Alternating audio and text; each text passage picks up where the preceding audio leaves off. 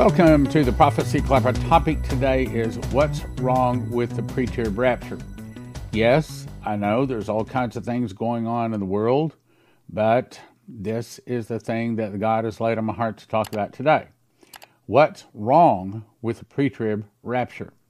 Now, I want to make a deal with you. I went to lunch with one of my very best friends and also one of our congregation members and somebody else. I guess there's about two people who have come to me privately and said, Stan, would you please not make fun of us pre-tribbers on your program? I said, fair enough. Okay, so here's the three things I ask in return. One is that you patiently listen to me explain how the end really happens, and with an open mind, because I want you to switch from seeing a pre-trib rapture that is just not coming, it's just not in the scriptures, and I will fail in my job if I don't help you to see that. Second, I ask you to stop telling other people that they're going to be raptured and that they aren't going to have to go through any trouble. Third thing, I want you to understand that you pushing a pre-trib rapture will be causing some Christians to fall away from Christ. You will be causing some of those that have accepted Christ to lose their salvation. I want you to understand that. Oh, Stan, oh, come on. That's very harsh. That's offensive. You got scripture for that? Well, sort of. Here it is. This is what got me on this today. So I ran across this YouTube out there. As you can see, I have removed the name because I'm not trying to attack him. If it says, it is time, rapture, prophetic word included. Harpazo at any moment. Now I want you to look in the purple, or excuse me, the pink. God has promised. That's what the pre-tribbers teach. God has promised us that we're not going to have to go through any trouble. Did he promise us? Actually, no. He didn't promise us. And so when people are taught that, they don't want to have to get into the Bible. They don't want to have to get into any of the detailed stuff. They're not going to take the time to research it for themselves. Okay, well, that's good enough for me. Okay, if you say God has promised us, we won't have to go and think. All right, then what happens when the trouble arrives? God lied to them. Do you see the problem? Okay, even if you're believing in pre-trib, I want you to patiently keep an open mind and look. Do you see a problem when people are promised? God has promised them that they're not going to go through any trouble. Then all of a sudden, they find themselves in trouble. Wait a minute. God lied to me. Can you see where they're going to walk away from the Christian faith? What little faith they may have, and that may be very little. Or maybe people that were thinking about accepting this Jesus now. No. I done heard about that Jesus guy. He's a liar. He promised people that they'd be sucked out of here and they're not going to go through any trouble. And here they are in it. Do you see the problem? Now, I'm going to show you something that's rather startling. In 1871, Albert Pike received a vision. Who's Albert Pike? Albert Pike wrote the book Morals and Dogma. And on the front of it, it has Ordo ab Chao. He is probably, if not the most evil, one of the most evil people that has ever lived. He started the Freemasons. He started a lot of satanic and evil stuff. Really, really evil guy. So he was showed a vision. Yeah, I guess Lucifer can give visions too. And he says the First World War must be brought about in order to prevent the Illuminati.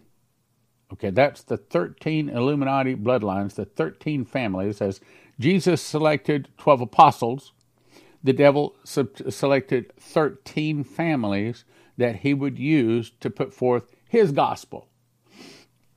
The Illuminati to overthrow the power of the czars in Russia. So World War I was planned back in 1871 with the objective to overthrow Russia, the czars in Russia, okay?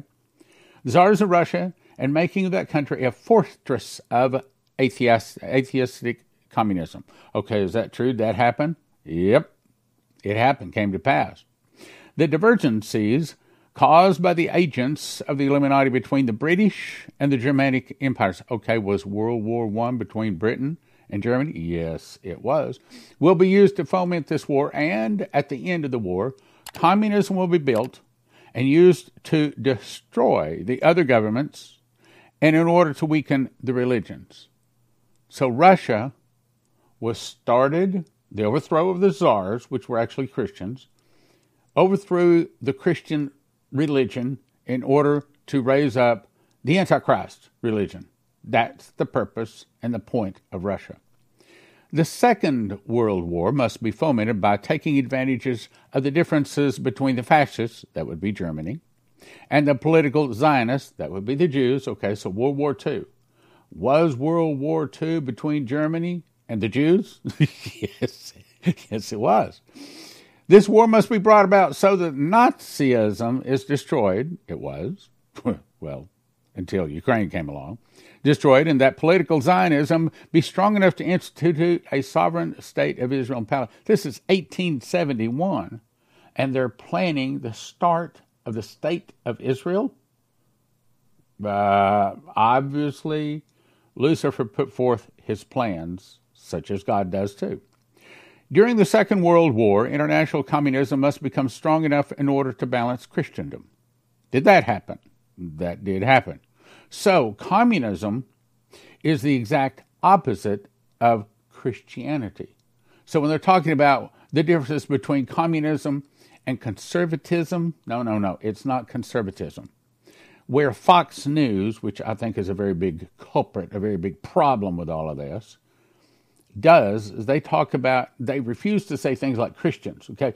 It's not between communism and conservatives.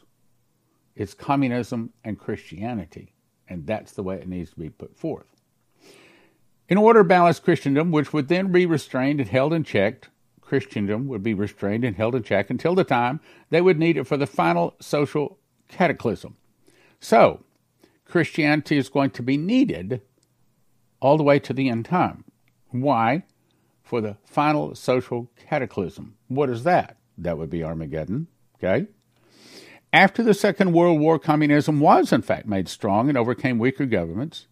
In 1945, at the Potsdam Conference between Truman, Churchill, and Stalin, a large portion of Europe was given to Russia, and communism moved into China. The Third World War, now we're talking about the future, must be fomented by taking advantages of the differences caused between the agents of the Illuminati, between the Jews or the Zionists and the leaders of the Islamic war or Muslims. What's that saying? It's saying that the Molochs, the Illuminati, are going to start a war between the Muslims and the Jews, and it's going to conclude at Armageddon. The war must be conducted in such a way that Islam and political Zionism mutually destroy each other. Meanwhile, the other nations, once more divided on this issue, will be constrained to find to the point of complete physical, moral, spiritual, and economical exhaustion. Now, here comes the big important part. We shall unleash the nihilists, that's the anarchists, those are the people that we saw up in Portland and such places, burning and looting and breaking windows and things like that. They released those people.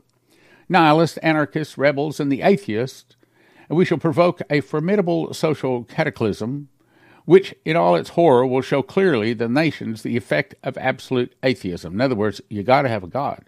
You can't have a society that does not have a God. You've got to see that. That's where they're going. Origin of savagery, let me back up.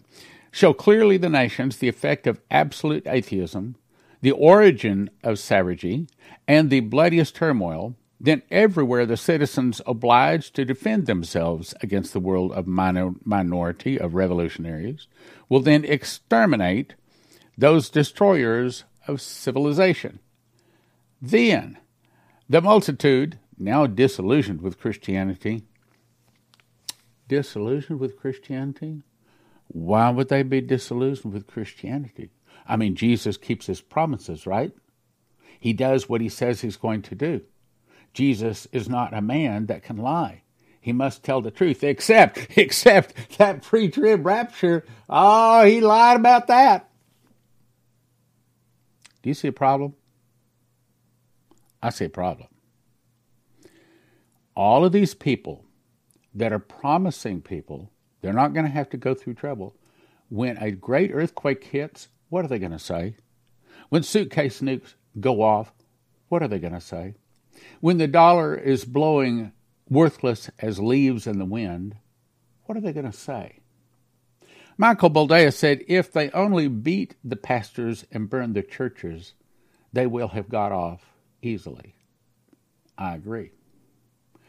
I think the pre-trib rapture is going to turn out, when this whole world is over, it's going to turn out to be one of the biggest lies that the devil is most proud of. Shame on you people that teach it. I'm going to show you the truth. Now, if you don't want to believe it, and I understand the flesh part of us doesn't want to believe it. I understand that. I know that. I used to believe in teaching a pre-trib rapture too. Until one day, Gene Bacon, a prophet of God, showed me. When I saw it in the scriptures, I turned just like that. And I'm going to show you the scriptures. I've already showed you lots of different ways. I'm going to show you. I'm going to give you reason today to turn and walk away of a pre-trib rapture. Let's go on. And the multitude disillusioned with Christianity, whose deistic spirits, in other words, they're used to having a God and a belief in God, deistic spirits will from that moment be without compass or direction. What? See, when they finally discover that Jesus is really a liar, that's what they're going to discover. Jesus is really a liar. Does that bother you to think that people that you taught are going to call Jesus a liar? It should. I'm not making fun of you. I'm digging into your heart. I'm trying to open your eyes. Christians that believe in or teach a pre-trib rapture, I'm not making fun of you. This is bothering you because it's the truth. If it weren't the truth, it wouldn't be bothering you. Like I was talking with a good friend of mine. He says, I hope that doesn't offend you. And I said, look, I'm like the boss that says, I don't get ulcers, I give them. Okay? The post-trib people do not get bothered by pre-trib people. The pre-trib people, the ones that are carrying an error, those are the ones that get bothered by the post-tribbers. Okay, let's go on. The multitude disillusioned with Christianity, whose deistic... This is from the devil. This is his plan. And the multitude disillusioned with Christianity, whose deistic spirits will from that moment be without compass or direction, anxious for an ideal or anxious for a God to believe in, but without knowing where to render its adoration, here you go, will receive the true light from the universal manifestation of the pure doctrine of Lucifer. Brought finally out into the public view, this manifestation would result from the general reactionary movement which will follow the destruction of Christianity and atheism, both conquered and exterminated at the same time. Wait. Why would the devil want to destroy atheism? I mean, those are the people that don't believe in God. Why would he want to destroy that? Because he wants everyone to worship him. Atheists don't worship a God. Christians don't worship another God. So we got to get rid of both Christians and atheists or convert them to worshiping the devil, the Antichrist. Now, you see? All right, now with that in mind, you said you'd keep an open mind. Let me show you. My point is, pre-trib doctrine is of the devil. It will be used to destroy Christianity. It will cause many, but not all, many Christians to lose faith and turn away from Christ, and they will turn to the Antichrist. This was on the internet. Someone is now writing a letter to the people that don't get pulled up in the rapture. This is the letter. I started reading the letter, and because it has a name on it, I'm not going to say some bad things about it because I don't want to talk bad about another Christian. But it does say, I'm among others, if I just happen to be gone, and then it goes down to say, it is hard for me to conceive of the rapture actually happening, and it sounds completely bizarre. Well, I'll agree. It's because it doesn't happen that way, and it is bizarre. Here's another person put on their website, just a few more weary days, and then we'll fly away. Jesus is a liar, don't you know? Because I said we were going to fly away, and we didn't. No, Jesus is not a liar. You didn't do your studies. You didn't dig it out of the scriptures. Or when someone was trying to tell you, you wouldn't listen. So see, I'm not going to say anything bad. I'm not going to say anything bad. It's hard because I want you to understand. All right, let's move on here. So I pulled this off of a guy talking, and this is his theory of how this works. And we're going to talk about it today. So if you zoom in to this part right here, this is what he's saying. He's saying that the rapture happens here. Then we go to the marriage supper of the Lamb where Jesus serves us for 7 years. At the end of the 7 years, then Jesus returns, and we return with him. That's what almost all of the pre-tribbers believe. So what's wrong with that? Well, there's a couple of things wrong with that. Anytime a prophecy teacher leaves out the feasts, run. Because obviously they don't really understand how the end time pattern works, because the feasts are the pattern of the last days. So the marriage does not take place on the Feast of Trumpets, because if he returns on trumpets, and if the tribulation is 7 years, as they say, then the marriage supper would have to take place on the Feast of Trumpets. It doesn't. I'm going to show you. Okay, so yes, Jesus returns on the Feast of Trumpets. I agree, but the marriage does not take place on the Feast of Trumpets. So how do you know that? Well, that's a good question. Now, first of all, let me show you how it really happens. That way, you'll understand it when I show you in the Scriptures. So the next time, we have Passover, unleavened bread, first fruits, Pentecost, trumpets, atonement, and tabernacles. And if you have not taken time in Leviticus 23 to study those, shame on you. You're not going to understand this. I can tell you right now, it's going to fly right over your head. And because you don't understand the feasts, because you've not taken time to study and research the feasts, you will not see what I'm about to explain to you. And I can tell you, I have talked to many a group. I talked to a group of pastors, and it was like I was speaking Greek. They did not understand because they'd never taken the time to study the feasts. But the more you know the feasts, the more this is going to cause bells to ring. You say, oh, of course. So, Jesus fulfilled Passover, unleavened bread, and first fruits when he arose from the dead, right? Okay. The next time, by the way, when he arose, prophetic time stopped, okay? It starts again when he returns again on the Feast of First Fruits. That's when he comes down in a lamb body. Let me back up to that scripture.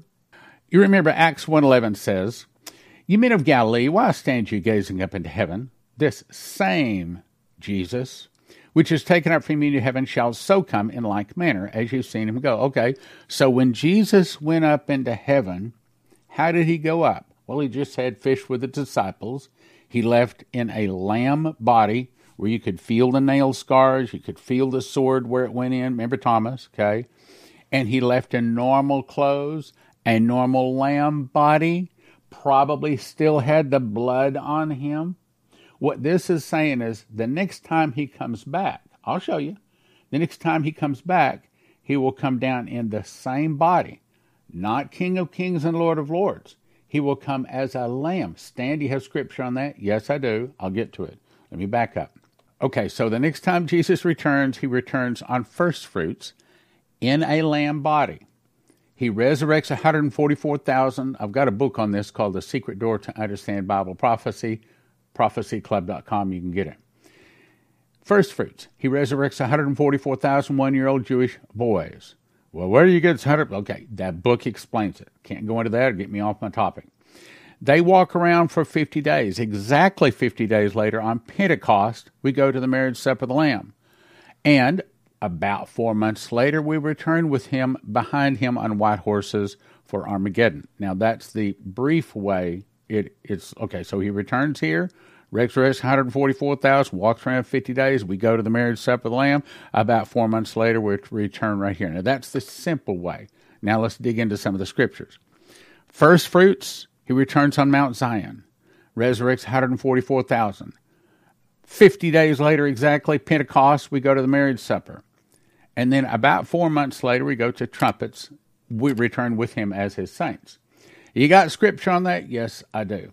This is the scripture that none of the pre-tribbers, either they don't look at it, they don't understand it, or they just jump over it.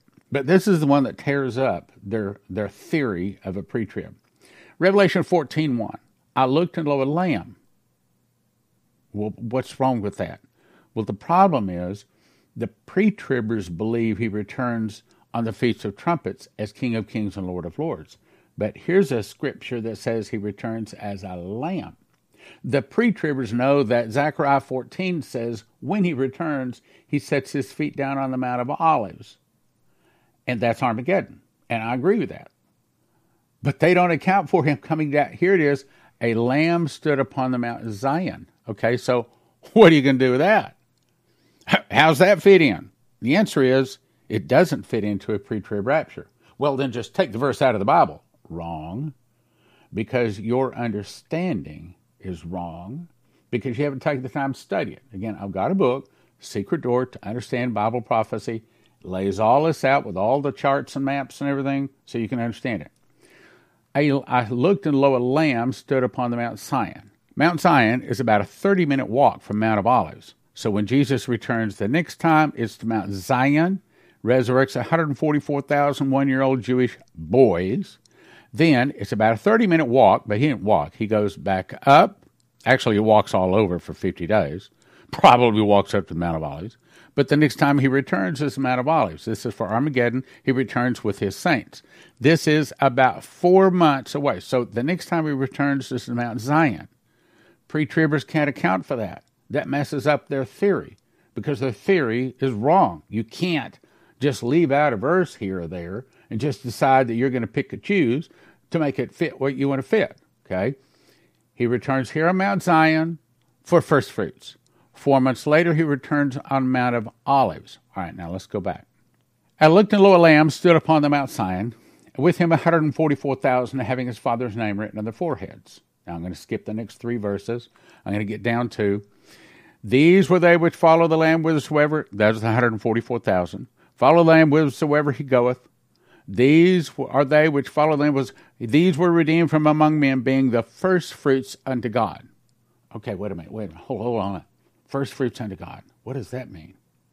It means that A, they arose on first fruits, and B, they are the first ones to come out of the grave for some 2,000 plus years since Jesus came out of the grave. They do not get their glorified body, because no one gets that until trumpets, because at this point, Jesus is not King of Kings and Lord of Lords.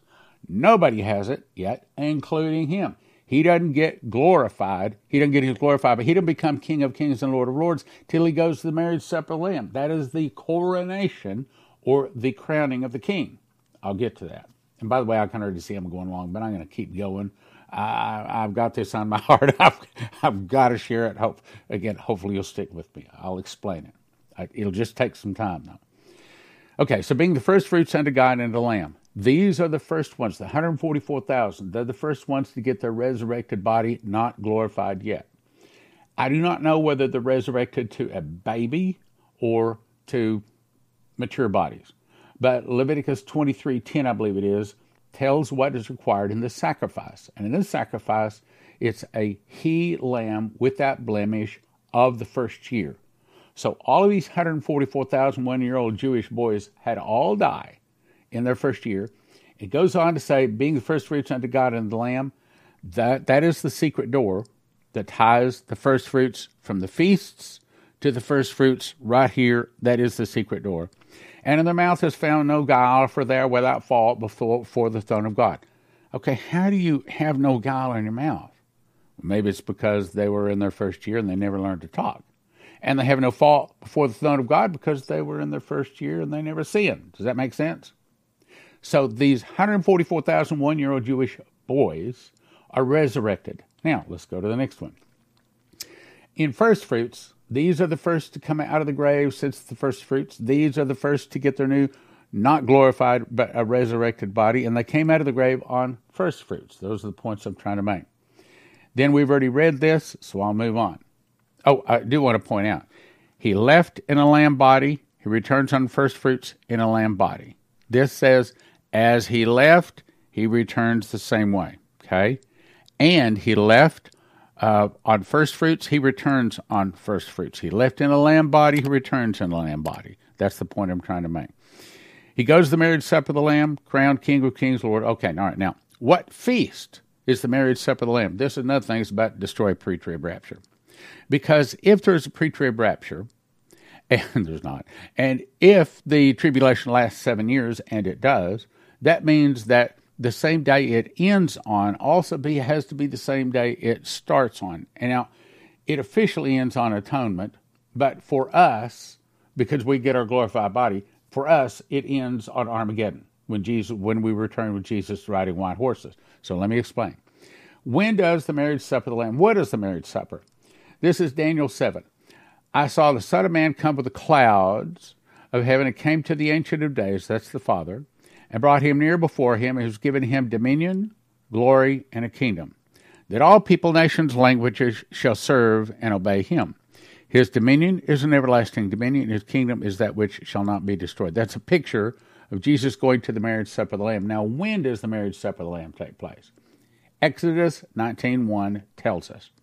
In the 3rd month, when the children of Israel, blah, blah, blah, and this is when God says in verse 4, you've seen what I did to the Egyptians. I brought you out on eagle's wings to myself. Next verse says, you'll be a particular treasure above all people. You'll be a kingdom priest, a holy nation. So he's saying, I will be your God if you will be my people. In other words, I will be your husband if you will be my wife. That's what he's saying.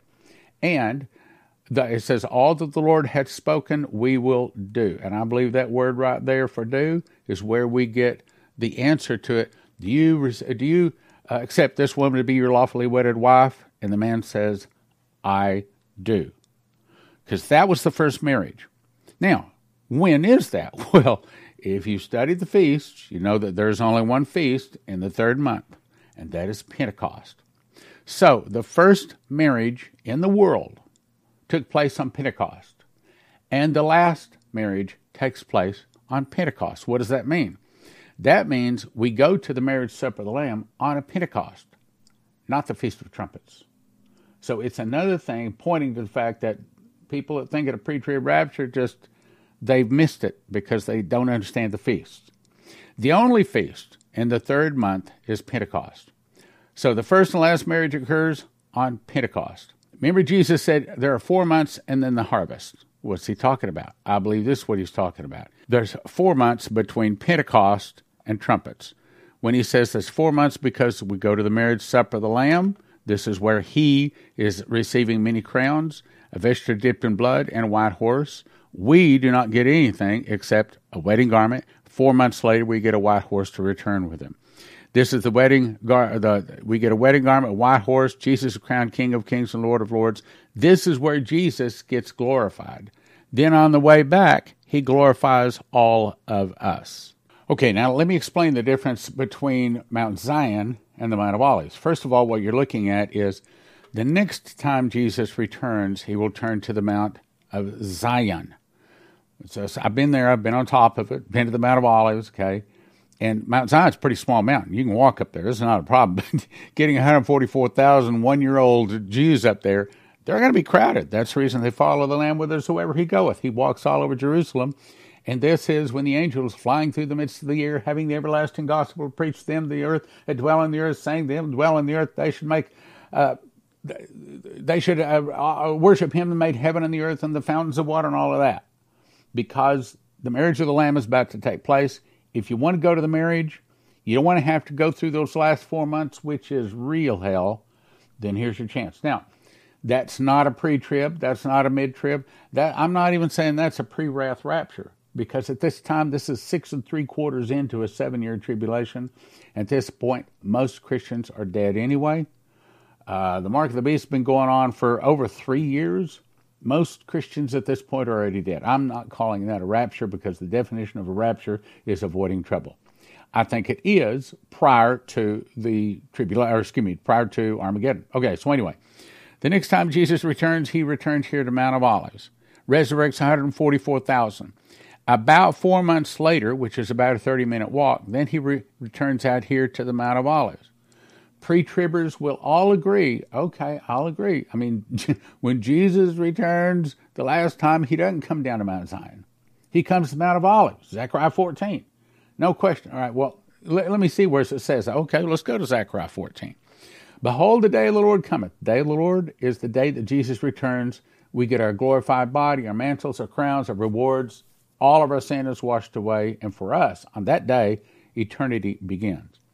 I will gather all nations against Jerusalem in battle. That's the battle of Armageddon. The Lord go forth and fight against those nations. His feet shall stand in that day upon the Mount of Olives. Well, there it is. So it's the Mount of Olives. And the Lord my God shall come and all the saints with thee. So this is when our Mount of Olives takes place. This is when Jesus returns. The Lord my God shall come with all of his saints. So this is essentially saying, this is my summarized version, the day of the Lord gathers all nations to attack Jerusalem. He fights those nations. He stands upon the Mount of Olives. All of the saints are with him. That's the Feast of Trumpets. So if the pre-trib is true, the tribulation would have to start on the Feast of Trumpets, and it doesn't. The marriage supper of the Lamb would have to start on the Feast of Pentecost. On the Feast of Trumpets. It doesn't. It starts on the Feast of Pentecost. So I can show you this. Let me go back to, maybe this one. So Jesus returns again on first fruits, resurrects 144,000.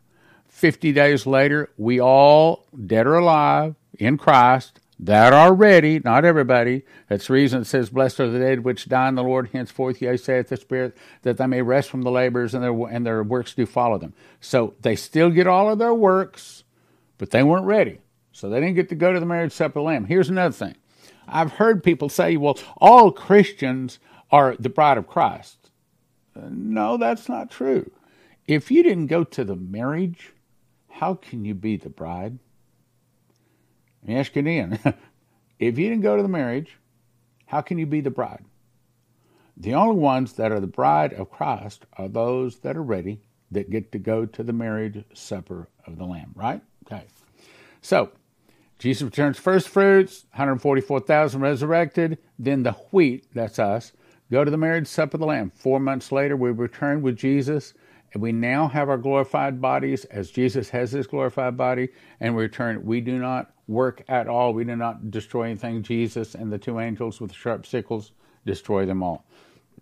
Okay, now, let me jump back to this. Okay, so this guy here is saying that the rapture takes place here and then Jesus returns back here. It's just not correct. It's what the flesh wants to believe, but it's just not correct. But down here he has the spring feasts and the fall feasts, but he does not put them into the pattern. So how do we know the saints return with Jesus at Armageddon, which is the last trump, the seventh trump? The discussion back in those days, these scriptures, was not talking about can we avoid the tribulation. At that time, John, the Revelator on the Isle of Patmos, hadn't even been given the book of Revelation.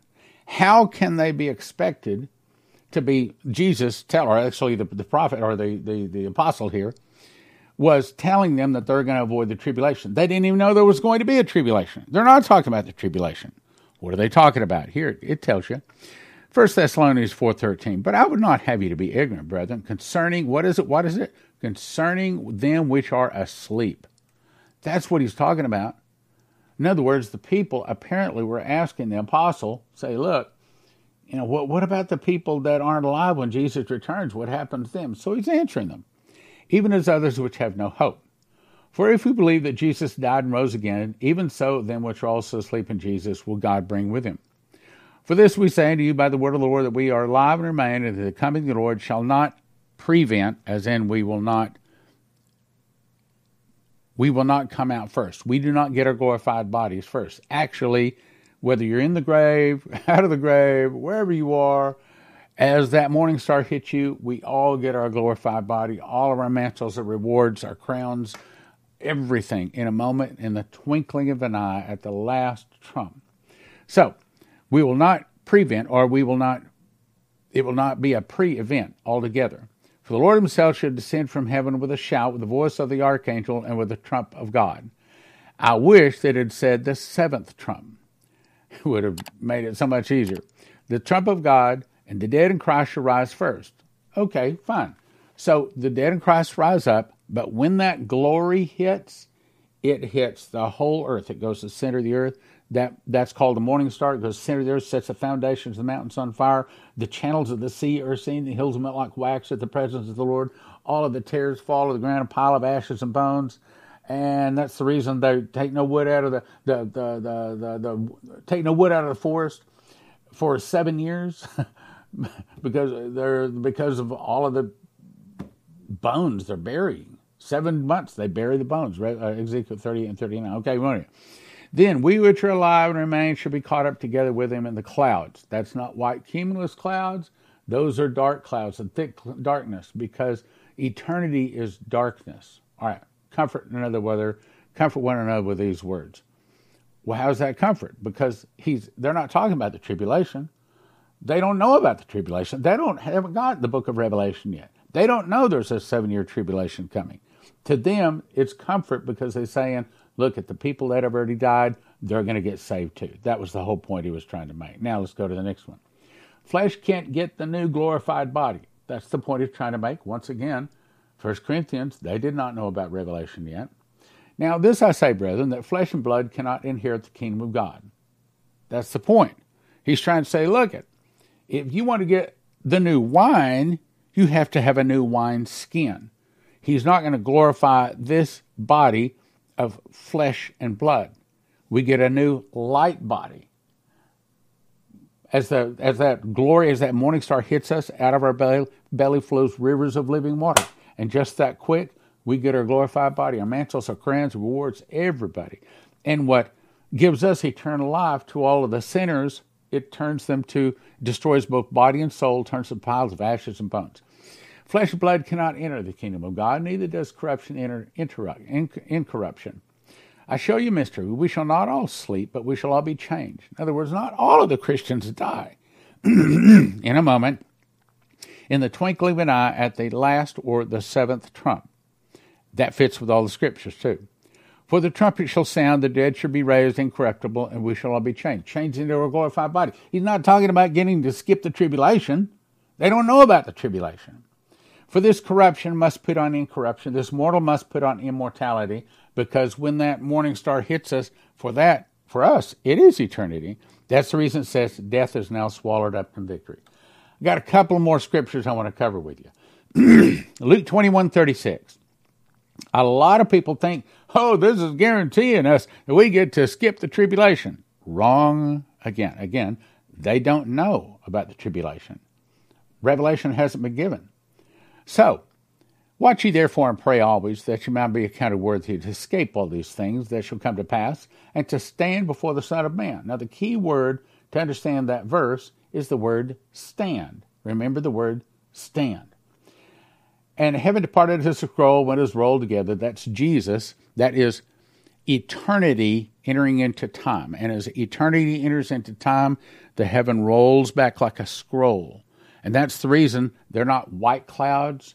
They're clouds of thick darkness and gloominess and thick darkness. Because Jesus, eternity, is darkness. And he is the light that overcomes all of the darkness. So the heaven departs like a scroll. Every mountain and island moved out of their places. The kings of the earth, the great men, the rich men, chief captains, mighty men, every bondman, free man, hid themselves in the dens and the rocks and the mountains, and cried to the mountains and rocks, and said, hide us from the face of him that sitteth upon the throne. What just happened? They just saw Jesus come down. They just saw the heavens roll back like a scroll, because the windows of heaven are now open. Like Stephen being stoned, he looked up and he saw the windows of heaven open. When God hit Sodom and Gomorrah, he opened the windows of heaven and poured out sulfur upon the 5 cities. Hide us from the face of him that sitteth upon the throne, and from the wrath of the Lamb. That's another verse that says the tribulation is not the wrath of God. The wrath of God is the morning star. In a moment, in the twinkling of an eye, at the last trump. That's the wrath of God. For the great day of his wrath is come, and who shall be able to stand? Meaning, if you make it through the burning, and some people's works will be burned up. Remember that scripture? Okay? So if you make it through the burning, if you are left standing, then that's what he's saying, that you can escape the burning, not escape the tribulation. Let me back up. Watch ye therefore and pray always that you might be accounted worthy to escape the burning and stand before the Son of Man. That's what he's saying. So that verse is not guaranteeing you escape anything. So I ask you to stick with me through the end. If you stuck with me through the end, as a matter of fact, I've got a book called Miss the Mark, and it explains this, but Secret Door to Understand Bible Prophecy does not have the word rapture in it. I specifically did not talk about the rapture. Why? Because I wanted people that believe in a pre-trib rapture to not be offended and read the book. But as they read the book and as they begin to understand the pattern of how the end times really plays out, I won't have to tell them that there's not a pre-trib, not a mid-trib. There's not a time ever when Jesus is going to suck anybody into the sky so they don't have to be tested. We all have to be tested. I saw the dead, small and great, stand before God, and the books were open. And another book was opened, which is the book of life, and the dead were judged out of those things written in the books according to their works. And the sea gave up the dead which were in it, and death and hell delivered up the dead which were in them, and they were judged, every man according to his works. And death and hell were cast into the lake of fire. This is the second death. And whosoever was not found written in the book of life is cast into the lake of fire. Everyone is judged. Everyone is tested. There is no escape of the testing. Everybody's tested, and everybody receives the rewards according to those things done in the body. Now, if you got Jesus there as your advocate washing your sins away, you're in a whole lot better shape than those that did not hear of Jesus before Jesus. So, no, there's not a time when Jesus is going to return in the sky, suck somebody in the air so they don't have to go through any trouble. It's just not going to happen. It's a lie from the pit of hell. I urge you to throw away the pre-trib, the mid-trib, any kind of a guarantee you're not going to be tested. Look, what are you going to do when an earthquake opens up America from the Great Lakes all the way down to the Gulf of Mexico, and you thought there was going to be pre-trib rapture? What are you going to do when some 35 suitcase nukes go off all across America all in the same day, and you were told that you won't see any trouble? Or you told other people, or you taught people that there's not going to be any. What are you going to do? Well, I'll tell you what they're going to do. They're going to call you a liar. They're going to call Jesus a liar. They're going to throw away their Bible. They're going to burn their churches. I don't want to be in that.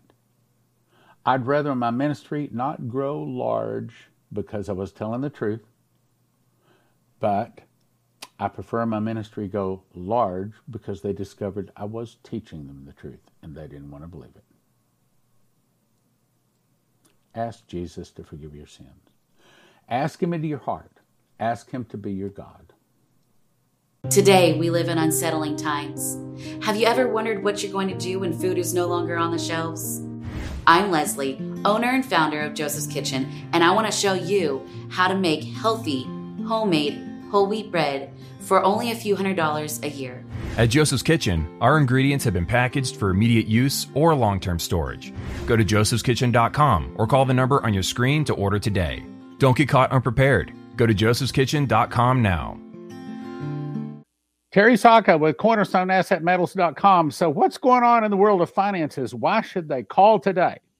Well, China has laid out in a speech a few weeks ago exactly what they think of the United States. I haven't seen that in my 55 years.